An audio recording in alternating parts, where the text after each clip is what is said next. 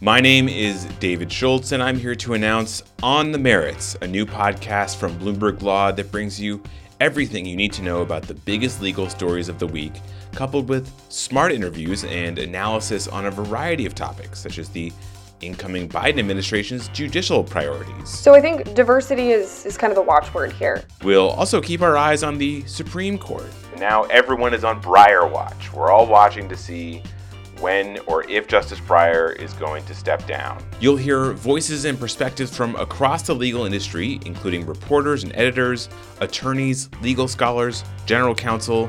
But lest you think this podcast is all just news you can use, from time to time we stumble on a court docket or legal opinion that, for whatever reason, just piques our interest. And he started this opinion, 224th of it, citing the Passchendaele battle. It's one of the largest battles of World War I. That seems like a strange way to start off an opinion on corporate law. You can download On the Merits wherever you get your podcasts.